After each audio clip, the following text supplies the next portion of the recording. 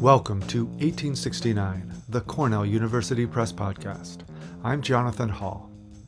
This episode, we speak with Rachel Dickinson, author of The Loneliest Places: Loss, Grief, and the Long Journey Home. Rachel Dickinson is a travel writer, essayist, artist, and award-winning author. She is the author of 6 other books, including American Dynasties, Notorious Reno Gang, and Falconer on the Edge.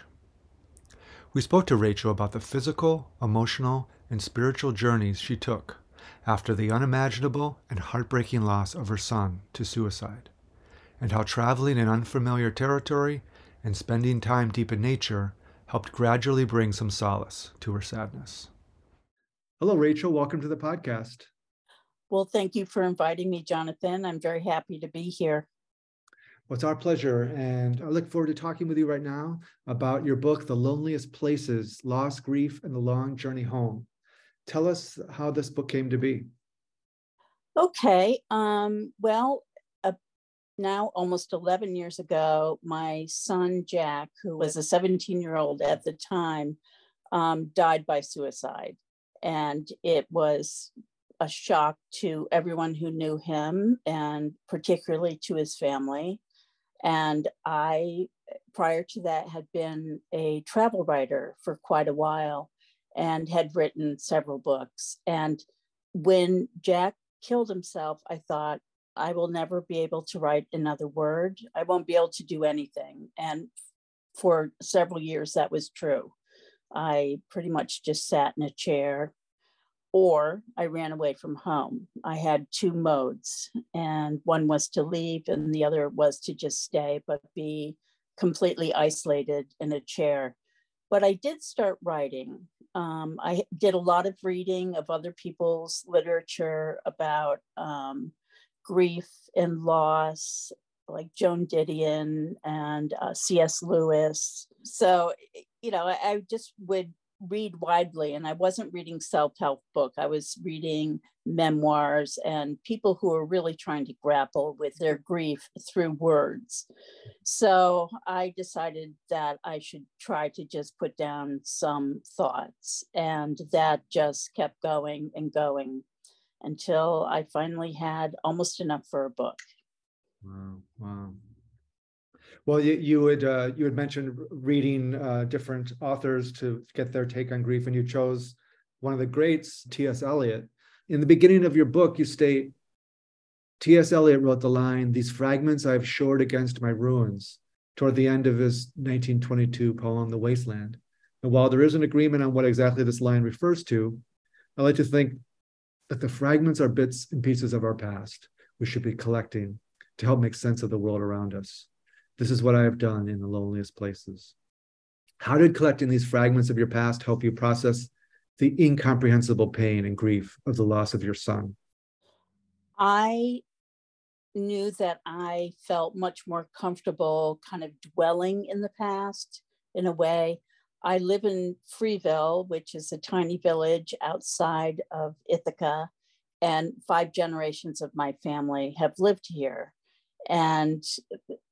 But my family goes back in Tompkins County to a Revolutionary War land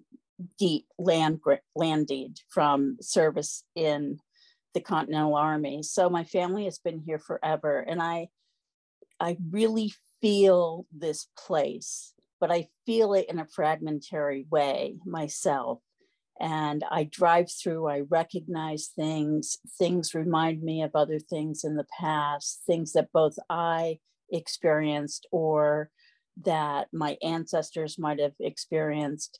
I feel like the molecules of my very being are really kind of entwined with the molecules that swirl around in my village.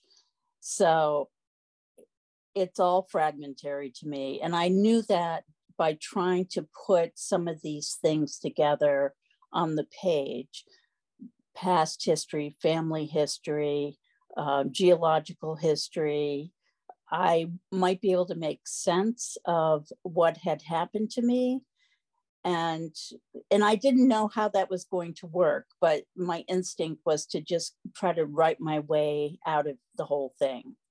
And so, but it started as fragments, and including I spent 1 year writing really bad poetry. And none of that is included in the book, but it did help me with my visuals, I think, because I would sit at Dryden Lake, which is kind of like a big pond, really, near where I live. And I would just look at the birds and I'd watch the clouds, and I would sit there and just write down these little fragments of things I had seen.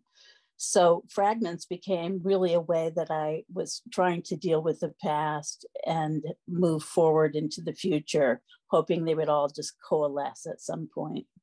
Mm-hmm. That's beautiful. And thank you also for sharing your family history. I didn't know that, the deep roots that your family has in the area. And I think it's interesting because you mentioning these deep roots, and that every atom and cell in your body is connected to the land. And yet you also describe your father and yourself as peripatetic, which I had to look up Greek for walking about. Mm-hmm. And I think that that's interesting, that you learn to see more clearly by leaving your deep roots. And that is something that some people have more than others. I think that in many ways our ancestral past, deep ancestors, were nomadic. But there's also, up until the modern day, there's also the sense of pilgrimage, and that there's the pilgrimage of the Australian walkabout, or Homer's Odyssey, or you had mentioned you had spent some time on the island of Iona, and that there are pilgrims that go to that island. Tell us how this journey away allowed you to have a journey back inwards. I think initially it started as a way to run away from home, although I had always been a very eager traveler, and which led me to do travel writing in the first place. I knew that I felt really comfortable when I was in these, what I called the loneliest places in some ways. So 5 weeks after Jack died, I found myself in the Falkland Islands. And this is 6,000 miles away from home. It's as far away from home as you can get, basically, way down south in the South Atlantic Ocean. And this was a journey I had arranged in November. So 4 months earlier, and all of these moving parts had to be put in place. I had an assignment to write about the 30th anniversary of the Falklands War. So I was going there, with the intent of really talking to people who had been alive, when the island was invaded by the Argentinians. But I didn't quite know what I was walking into. And I found that I loved the landscape.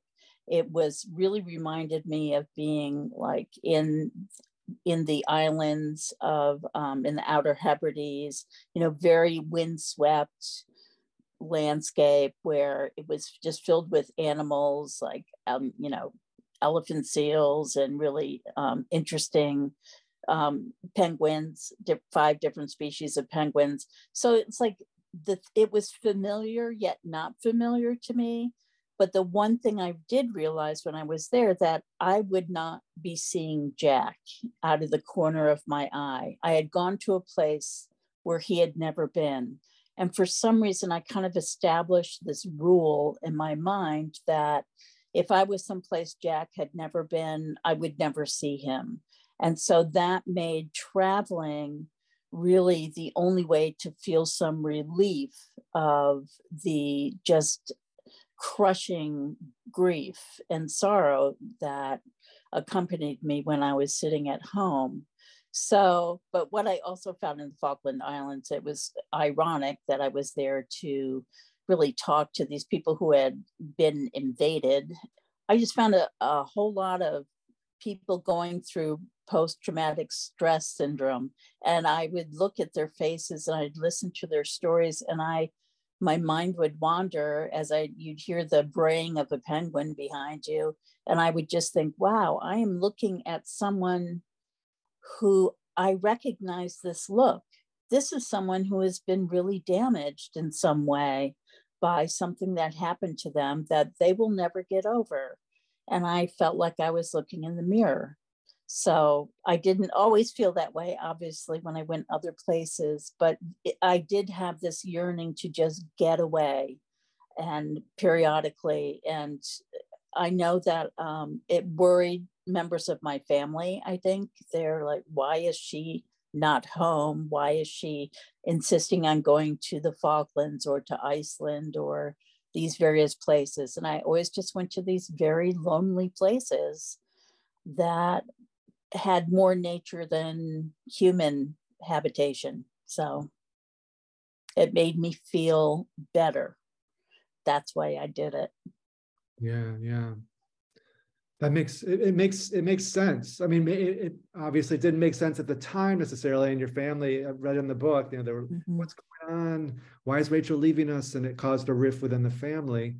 But in hindsight, it certainly makes sense, particularly as you were saying earlier, that with your family connection, your family history, the ancestors that you could feel viscerally of many generations there, you can't escape it. That, as you were saying, that you could see Jack perhaps out of the corner of your eye, going to a place where Jack has never been, reduces the odds of that happening. And that brings up the idea of a spiritual journey as well.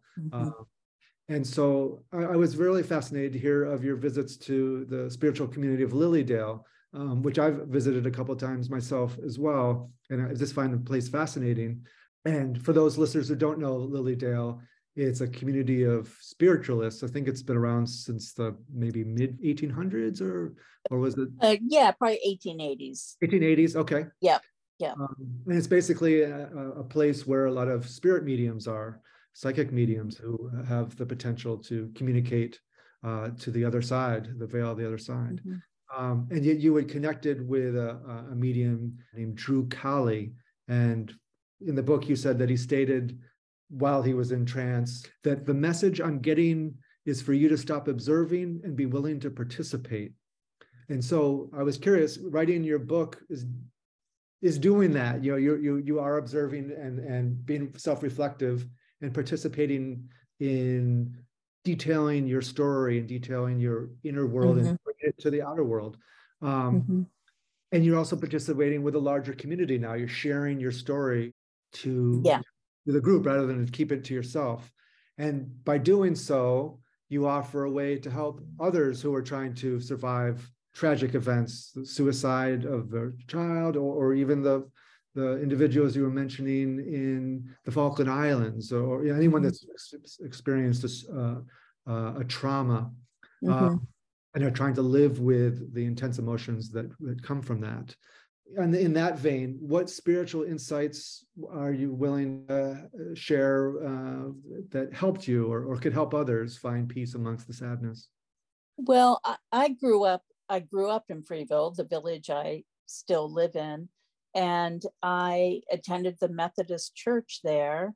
And when I was older, when I was an adult, I was the choir director. So, but I was never baptized, and I never embraced it fully. I had this real problem in believing, making that leap of faith, which is in embracing faith itself. So I was more interested in kind of the rituals of religion, and I loved the music that was associated with the Methodist Church.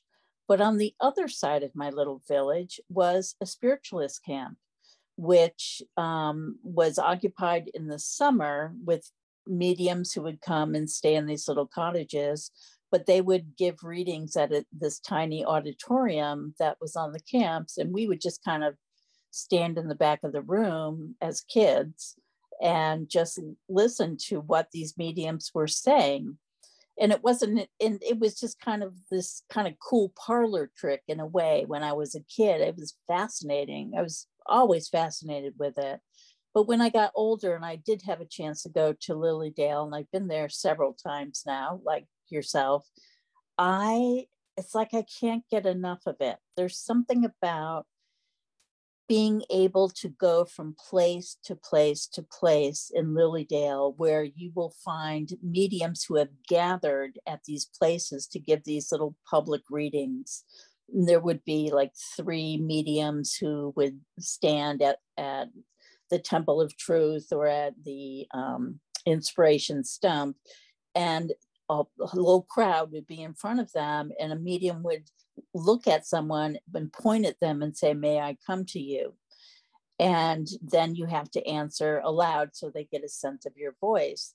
And I got so I could figure out who were the really good mediums and who weren't by the kind of detail they were giving, and things that made sense to me. There were ones who I didn't think were very good, who really were listening to various cues that they would get from what someone would say. So, I knew to just keep my mouth shut basically and listen to what they were saying.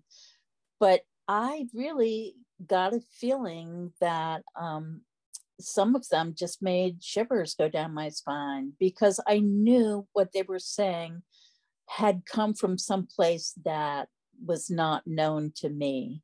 And when Drew Calley, I happened to be in a course, taking a course from him on, developing your mediumship, as if I had any. I should be so lucky, I think. But he was talking to us about colors and auras and seeing various things.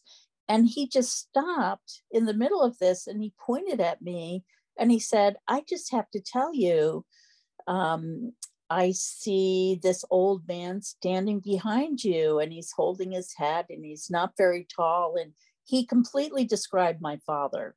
And he said, "Did he die because of something with his head?" And I said, "Yes, he had a stroke." So, I mean, like he gave me these little clues about who this person was. And he kept going. He said, "Wow, there are other people crowding around, including there's someone, I don't know, a name that begins with J." And I was so thrown off by my father's appearance. I said, "Well, he was married 5 or 6 times, and all of the women he married, their names began with the letter J." And he said, "That's not it. This is someone who's very musically gifted." And I said, "Oh, could have been my mother, Jane," completely forgetting that my son Jack was very musically gifted and was somewhere in the afterlife. And it wasn't until much later that my cousin pointed out, he was coming to you to tell you about Jack. Jack was there and wanted you to participate more in life, basically. And so it was just this shocking revelation that I had been spoken to in some way. So it made me feel better that it gave me some kind of proof that there was something beyond where I was. It kind of ripped at that veil that I always kept between myself and faith. It's so I don't know, it's my whole notion of spiritualism and spirituality really comes from my relationship to nature and to the land. And I have spent the last 10 years really observing both of those things and really taking in the landscape of every place I go and noticing what's around me and what's around the animals. And to me, that's the real touchstone. And that's the thing that I think really helped me get through this past decade more than anything else, was just being able to go outside and look. I have a huge walnut tree in my backyard. And one year I took a photo every single day from the same window of this walnut tree in this little playhouse. And I put it on Facebook every day and Instagram. And the walnut tree had a huge following at that point, because and we would watch it go through the change of the seasons. And I became so kind of entwined with this walnut tree. And for me, that's what gave me kind of a feeling of grace and a feeling of just contentment in a way, was closely watching this one tree go through 4 seasons. So that's where I turn to. And the spiritualism and spiritualist stuff is just kind of the icing on the top of the cake for me. It's the yummy part, that I get to go and I have no preconceived notions about this stuff at all. And I thoroughly enjoy it when I am at Lily Dale. Thoroughly enjoy it. That's great. That's great. That's beautiful. Wow. Yeah. It's so much to unpack, but yeah, we don't need science to tell us this, but I know that there's this whole idea of, nature therapy or forest therapy. I think the Japanese call it forest therapy. And the scientific studies that they've done, they show, I think they looked at like cortisol levels and different indicators of stress. And they said just 10 minutes of being in nature radically reduced people's stress. Yeah. And just hearing the story, I love what you did when you take a picture of the same scene over and over. I've seen people do that as well, but to have it tied to nature and seeing the tree blossom and then lose its leaves and then the darkness of winter, like it puts you in. And I think one of the reasons why nature is so healing is that you realize that there is this, I don't know, natural intelligence, and there's a natural cycle, and we are, even though we like to think, some of us more so, that we're somehow removed from nature. We're not. I mean, we are nature. We're part of this whole continuum. Yeah, like watching the life cycle of this tree is very interesting to me, and I've watched it grow. We've lived in this same house for 20 years, and so I've really witnessed 20 years worth of growth on this tree. And I've also witnessed 20 years of how the effects of living with a black walnut tree in particular. You can't grow certain things that are within its rain shadow. So I have a garden that I have to keep moving back as the tree grows larger. And that's been fascinating to me. Just like, okay, it's doing its thing. Yeah, it's my territory. There's a lot of territory there at this point. So I just love that. And I do feel completely at ease when I'm by the walnut tree. It is my tree. There's no doubt about it. But I love walking through any kind of natural environment, and always aware that I could break my ankle everywhere, because it's like, okay. We had a black walnut in our yard, and the squirrels would oh my God, they were some of the biggest squirrels in the area. Oh yeah, and they'd throw walnuts they could target you. They were like expert. If I was underneath there, they would find a way to try to drop them on me. I couldn't believe it. Yeah, exactly. It's like, why are you wasting those? It's like, keep them up there. Yeah, I love watching the squirrels, but we have gray and red squirrels here. And we also have one black squirrel, which has been fascinating. And they all just kind of share this tree during certain seasons of the year. And it's great to watch. And the birds are amazing as well. Nice. One last question I had was, I do think that, as I was saying before, that you sharing your story has opportunity to help others who are going through similar situations. If you had an opportunity to meet someone who has gone through what you have gone through, or experienced some sort of trauma, and you were handing them your book, do you have what would you say to them? I would say, this is one person's experience of going through the worst thing that can ever happen to a parent. And I feel like there are things in this book that really touch on universal truths. and that I found that I was soothed by reading other people's memoirs about their journey through this terrible time, and watching how they grew stronger over a period of time. That's my hope for this book, is that people will pick this up and say, they do say, oh my God, it's, you start out as just so intense. And then as time goes on, the writing gets a little looser. Their humor comes into it. It's literally like watching me unfurl from being, tight like a pine cone for a lot of it. And I just kind of relax the little things on the pine cone, and I let more of the world interact with me and me interact with the world. And I think this is something that everyone goes through. I have a different way of saying it. And so there are a lot of books on grief out there, but each one has its own little way of talking about it.